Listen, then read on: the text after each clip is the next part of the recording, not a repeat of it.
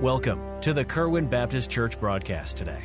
Our desire is for the Word of God to be spread throughout the world so that all may know Christ. Join us now for a portion of one of our services here at Kerwin Baptist Church, located in Kernersville, North Carolina. Ephesians chapter 5, just the first two verses this morning. Be ye therefore followers of God as dear children. So are you with me so far this morning that we are to be followers of God? Are you okay with agreeing to that? That's our calling in life, is to be followers of God as dear children. So my calling is I've got to be a follower of God, but my position is the fact that I'm a dear child of His. Look at verse 2. And walk in love, as Christ also hath loved us, and hath given Himself for us, an offering and a sacrifice to God for a sweet-smelling savor. Let's pray and ask God to help us as we dig into, I think, something that really changed my life. It's still changing it. I've not really been able to grasp all of it, but somehow I'm going to try to help you grasp it in 25 minutes. All right, let's pray. Lord, I love you. I pray that you'd help me this morning. I believe and know that I'm doing your will, and I know I'm preaching your word. And Lord, I would not want to ever wrongfully divide it or explain it. So God, help me this morning. In Jesus' name we pray. Amen. This passage, just these first two verses. Now please just listen to me this morning. This passage gives us the model of biblically effective daily walk with Christ. This is how it is supposed to happen. And you have all met miserable Christians. If you've met a miserable Christian, say amen. Amen. If at times you were the miserable Christian that somebody met, say amen. Amen. Come on, be honest. Amen. This passage gives us that model. Now I want you to notice first our priority. Our priority, this verse says, is Christ. As Christ hath loved us. It's because of what Christ has done. All right? We're to be Christ-centered. Christ should be the center of everything, because we wouldn't have anything without Christ. Everybody got that? He's our hope. He's our salvation. He's our peace. He's our comfort. He's everything. All right? So our priority is Christ. Notice in this passage that our purpose is to be followers of God. That's how we sum it down, including many, many things. Our purpose is to be a follower of God. Notice thirdly, our position as dear children. So we now have a position because of what Christ has done. We are now part of the family of God. Notice this passage does not say that we're children. It says we're dear children. We're loved. We're accepted. Everybody got that? So that's my position. And because of my position, my priority is Jesus Christ. And my purpose is to be followers of God. Now, notice fourthly here, our passion. What do you mean passion, preacher? Okay, well, this is what helps me to be a follower of God. This is my motivation. Because of my position, because of my priority, because of my purpose, there has to be something to enable me to be faithful, to keep going, to be committed to really what is my purpose. There has to be something that keeps Christ the priority. There has to be something there to remind me that I'm a dear child of God my Father. Notice, fourthly, our passion is to walk in love as Christ hath loved us. You see, the motivator is the fact that Christ loved me. So I now want to love Him. Amen. He doesn't say walk in commitment.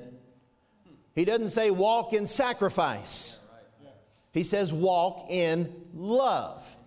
Be followers of God as dear children. Walk in love. So our daily walk, what we do for the Lord, should be with love. It ought to be out of a heart of love, because that's what Christ did for me. Everything He did for me, He did out of love. So everything I do for Christ needs to be out of love. You're catching on. Now listen to me. So you're going to have to determine today, what is your motivation? If I'm not ashamed of the gospel, And the gospel is our theme this year. You and I need to understand that the motivation of our life should be the gospel. The gospel is the love that Christ has shown to us.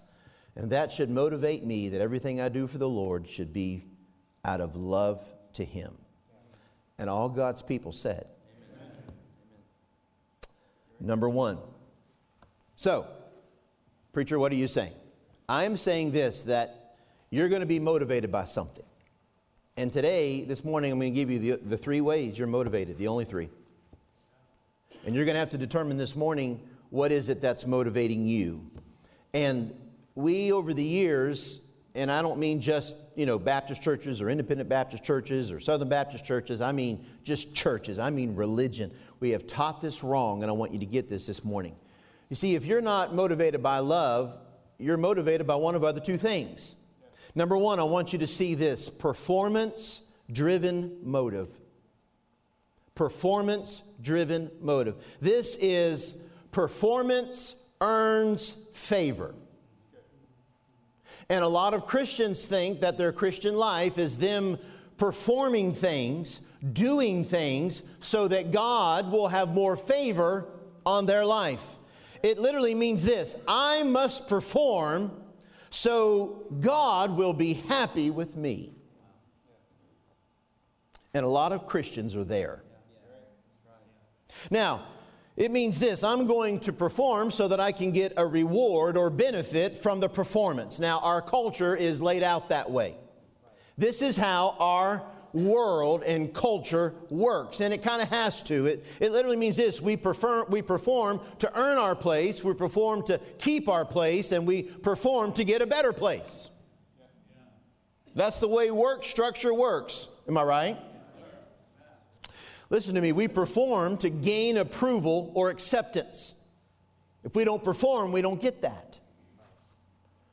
Now, can I ask you a question this morning? Is salvation performance driven? Did you perform anything to get salvation? No. Let me ask you this: is God's love performance driven? Is His love greater when you perform greater? And is His love less when you perform less? Now, may I say this morning? Jesus already did the performing for us. You cannot perform to get saved, and you cannot perform to stay saved. You cannot perform to get more of God's favor. Now, the Bible does teach us a couple of things. The Bible teaches us things that we can do to honor the Lord and things we can do to live for the Lord. The Bible does give us those things, and the Bible does give us instruction. But He tells us that the driver of that doing should be the fact that we love Jesus, not because we feel like we must perform to get the favor. Over the years, I've heard many, and I dare say, I'm sure that I have done the same thing at times in my life, I'm sure, that we preach as if in a way guilting people that they need to perform better and perform more to get God's reward in your life. Now, the Bible does give some specific principles that if you do this, it's the if and then principle. I've shared that in Sunday school the last few weeks. I've shared that here many times. And many times in God's Word, God says, if you do such and such, then I do such and such. Those are just promises. Those are literally just bonding agreements that God has. But you have to understand that a lot of Christians think that God's not happy with me if I don't perform better. Now, I want to read you a verse. And why I read this verse, it means this. This is the way that the model should look in your life. Since Jesus loved me so much, how do I want to respond to that love? I heard a preacher submit this principle as I've been listening, and I thought that's an interesting way to put it. You know, your life should be, because Jesus loved me so much, how do I want to respond to that? It doesn't mean that now I've got to do. It means, how now do I want to respond to that? When somebody shows love to you in your life, you have a decision what you're going to do back. You know, some of you ladies in here, maybe years ago when you were dating and all those things, might have had a young man showed some interest in you, and he showed some love to you, and you responded by, no, you're not the one. That's how you chose to respond back. And your present husband, I think, is glad about that. But somewhere along the line, here came a young man that showed interest in you, and you know what? You responded to that love by, yes, I will marry you. All of us have to choose how we will respond when love is shown. Okay. So our life should be, because Jesus loves me so much, how do I want to respond to that? Let me give you a verse. 1 John 4:17. Look at this verse. It's on the screen. Herein is our love made perfect, that we may have boldness in the day of judgment, because as He is, so are we in this world. There is no fear in love. But perfect love casteth out fear. Listen to this. Because fear hath torment. He that feareth is not made perfect in love. We love Him. Why? Because He first loved us. So for me to walk in love, it means He first loved me. So I now want to respond by saying, God, I want to love you back. Does that make sense? Listen to me. Let me put it this way. Do you know it is not easy to love people that do not love you? I'm not saying it's impossible, but it's very difficult. If someone cannot stand you, it makes it hard for you to love that person. It just is. If you're convinced, listen to me, that God does not love you, or even that God does not like you, you're going to have a hard time loving Him. Did you know that? Are you following me this morning? Say amen. That means this: nobody enjoys being around somebody that they are convinced doesn't even like them. Now, I not only love my boys, I really like them. I like being around them. But one of the ways that Satan oftentimes attacks parental relationships is he'll convince the children that your parents don't even like you. And when a child thinks, man, my mom and dad, I know they love me, but I don't even think that they probably like me, then they really don't want to have a relationship with them. And sometimes that comes from Satan. Sometimes it comes from, hey, we mess up as parents, send the wrong messages, trying to do right, whatever the case might be. But do you understand the principle? When you're convinced that somebody doesn't even like you, that's going to make it really hard for you to love them. So that's what Satan does. Listen to me. If Satan can convince you that you are nothing but a disappointment to God, what has Satan effectively done? He has taken away your ability to serve God out of love. And if you believe that it is a performance-based system, you will not see God as a loving Father. And you will not see yourself, as Ephesians 5:1, and this verse is up again, just in case you missed it, as yourself as a dear child of God.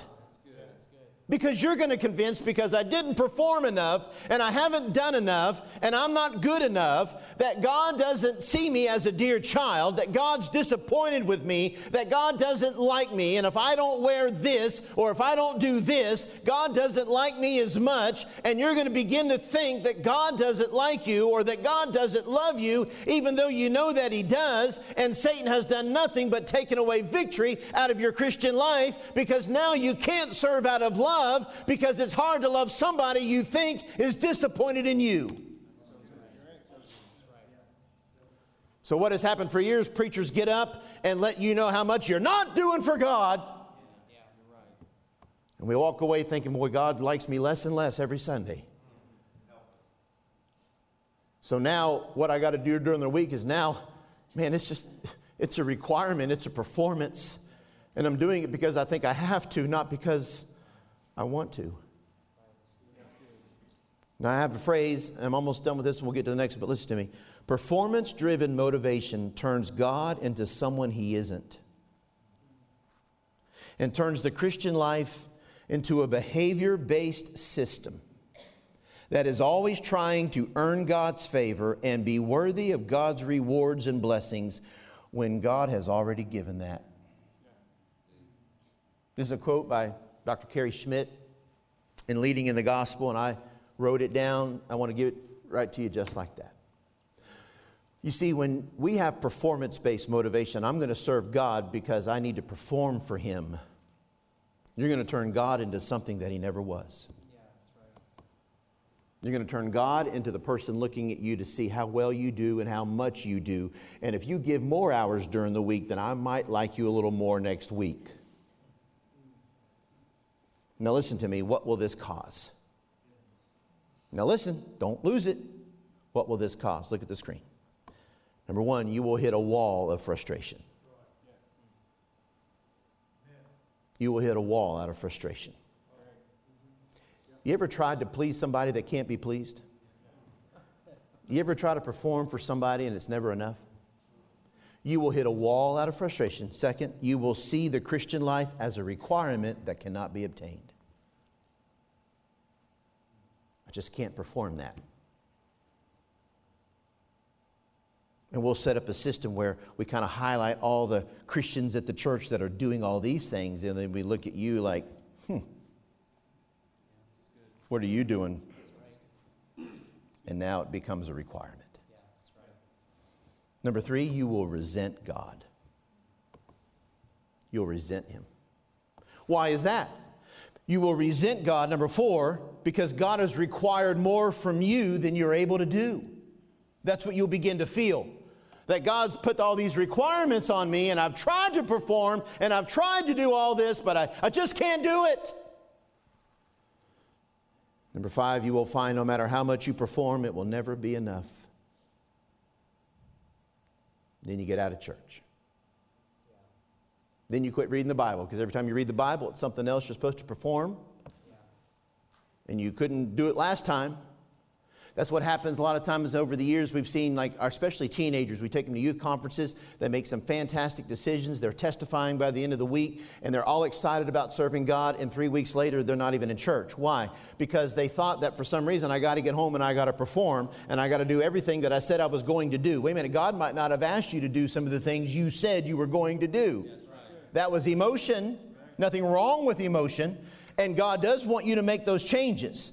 But you don't come home because you have to perform so that God will be pleased. And if you don't keep all those performances that you promised, now God is mad. That is nothing but Satan. That's right. That's right. Amen. I have some good news for you this morning. Jesus did all the performing necessary for you to be loved and accepted by God. There is no performance necessary. That's not a free ticket. Well, I can just go live how I want to. Wait a minute, but that's not showing love, is it? It's like me saying, boy, I really love my wife. I'll just go do whatever I want to do. I'll go date whoever I want to date. I'll go hang out with other women, whatever, but I love my wife. And because I love her and I know she loves me, then I'm just free. No. That's not me showing her love. The Bible says that there are things that you can do in response to the love Jesus has shown. And the Bible gives us things that you can do that will bring good outcomes in your life in response to the love that Jesus did. And everything that God has asked of us in His Word is only because He loves us, because He knows if we do those things, then we will get the outcomes that are best for our life. They're not rules. They're plans of love. You see, you can begin to enjoy fellowship with Him. You can begin to remove yourself from that fellowship by living in sin. But you should need to be free this morning that I don't have to perform anything to earn God's love. He loves me and accepts me the way I am because of Jesus Christ. So how do I want to respond to that love? Performance-based motive. Second, there is obligation-based motives. Now, this is me, so I'm just letting you know that. This obligation-based motive or obligation-driven motive means this: I owe God. It's debt-driven. I have a debt to pay, and so I need to start paying on that debt. And this is where the majority of God's people are. And the reason is because it looks great, and it sounds great, and it feels really noble. Now, I want to ask you a question this morning. Do you owe God? You don't know what to say, do you? Let me ask you this. Do you have a debt to God that you need to pay on? When you got saved, let me ask you this. Did God give you a payment book?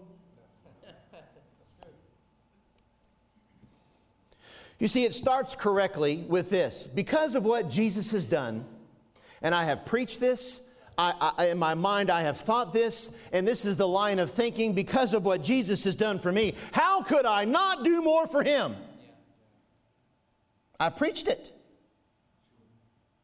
I mean, look what Jesus has done for you. And without saying it, we're saying this: you owe Him for all that He's done.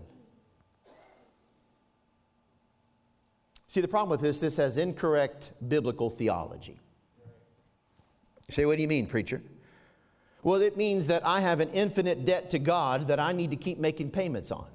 Because if getting saved means now I owe God and I need to live the rest of my life trying to pay back, this debt that He's done for me and all these things He's done for me, I got to pay Him back. That is incorrect Bible theology.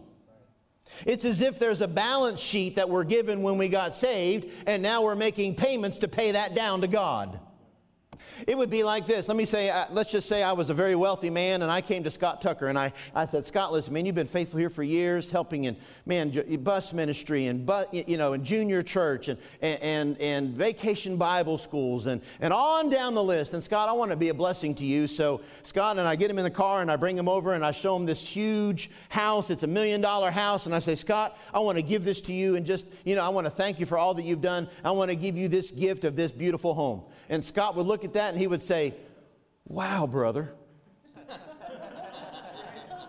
Thank you. It's about time that somebody noticed what I do around this ministry. No, he wouldn't say that.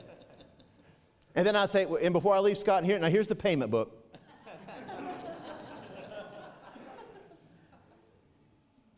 Now I put $100,000 down on it, which is very generous. But here's the payment book. God bless you. Now, did I help Scott at all?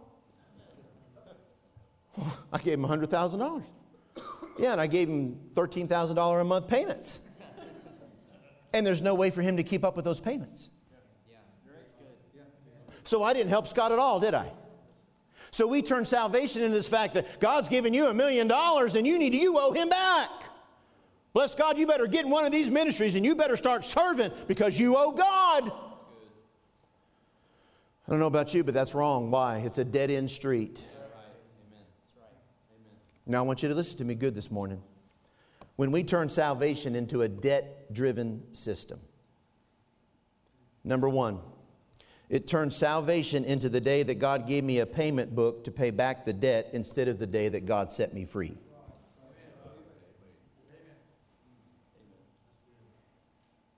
Number two, it turns the Bible into the payment book instructions to let us know what and how much we need to pay back. Oh, you're really going to enjoy reading that. You look at it like this, you're going to love getting in the Bible because every time you get in the Bible, you're going to be reminded of all I'm not doing to pay Him back. That's right. Number three, it turns church into the debt collection center. That's good. That's why a lot of people hate church. And they don't desire to be at church. Because when they come to church, they're just reminded of how much they haven't paid this past week or this past month, or by now they're so far behind on payments, where could I even start? So why even come and be reminded? Number four, it turns the pastor into the debt collector. And we fed into it, haven't we? We preachers get up and, buddy, we'll guilt you. And we'll blame, well, bless God, all that God's done. How could you dare not do this? And how could you dare whatever? And now all of a sudden salvation is a payment plan. And now I got to come to the collection center on Sundays. And I got to start paying back what God's done. And the debt collector up there, the preacher, is telling me all that I haven't done and that I still owe. Number five, it becomes a hostage situation. How can I get out of this burden? Number six, all the saved people come to church to pay their debts to Jesus. That's what church becomes. Number seven, over time, the benefit of the blessing is gradually outweighed by the burden of the payment. You ever bought a new car? Well, that first month or two, the payments are okay, aren't they? But after 3 years and the kids have puked in the car 10 times, and your wife scratched up the fender, and now you see all these other new cars driving around, boy, people looking happy in there. You got that minivan that looks so practical, and you got these payments, and here's this guy goes by in a convertible. But you still have that $450 a month payment. And all of a sudden now that blessing doesn't seem to be as great, and the burden becomes bigger and bigger every month, and now you think, why am I still paying this for that? Number 8, now you resent having to make payments. Now everything I do for God, I owe Him, and I can't ever pay enough back, and this is just getting tired, and I don't even know if I really enjoy church anymore. I don't even know if I really enjoy being in ministry anymore, and I don't really enjoy this, and I don't really enjoy that, and now you're just like, what am I making payments on? Number 9, we love salvation, but the payment plan takes over. The last step I always notice is every Sunday the pastor tells you how you're not making your payments and how far you're behind. And what happens when debt collectors start calling you, if you've ever been there? You just quit answering the phone.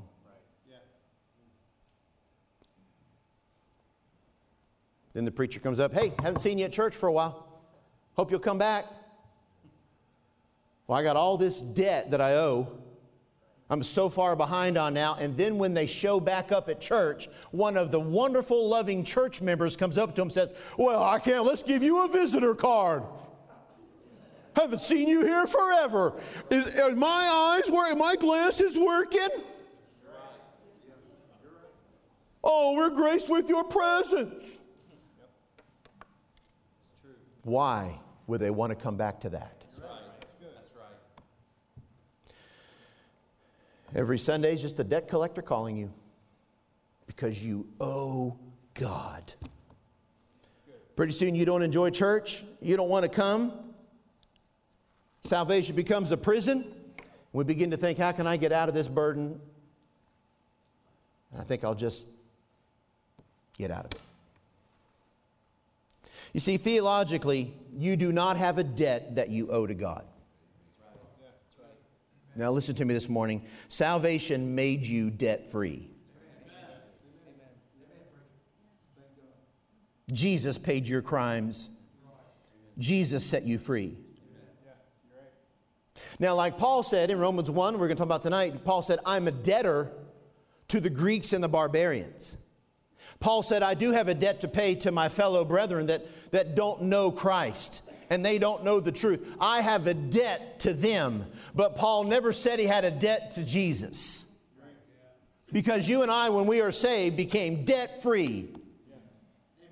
And you need to say amen to that, Kerwin Baptist Church. Listen to me. I want you to get this. Salvation is not a debt that we have to pay back. We could never pay that back. Performance-driven will burden you. Debt-driven will break you. The only thing left is love-driven motive. Serving out of love. This says, whatever I do for the Lord, I do out of love. Thank you for listening today. We hope you received a blessing from our broadcast. The Kerwin Baptist Church is located at 4520 Old Hollow Road in Kernersville, North Carolina. You may also contact us by phone at 336-993-5192 or via the web at kerwinbaptistchurch.com. Enjoy our services live and all our media on our website and church app. Thank you for listening to the Kerwin broadcast today. God bless you.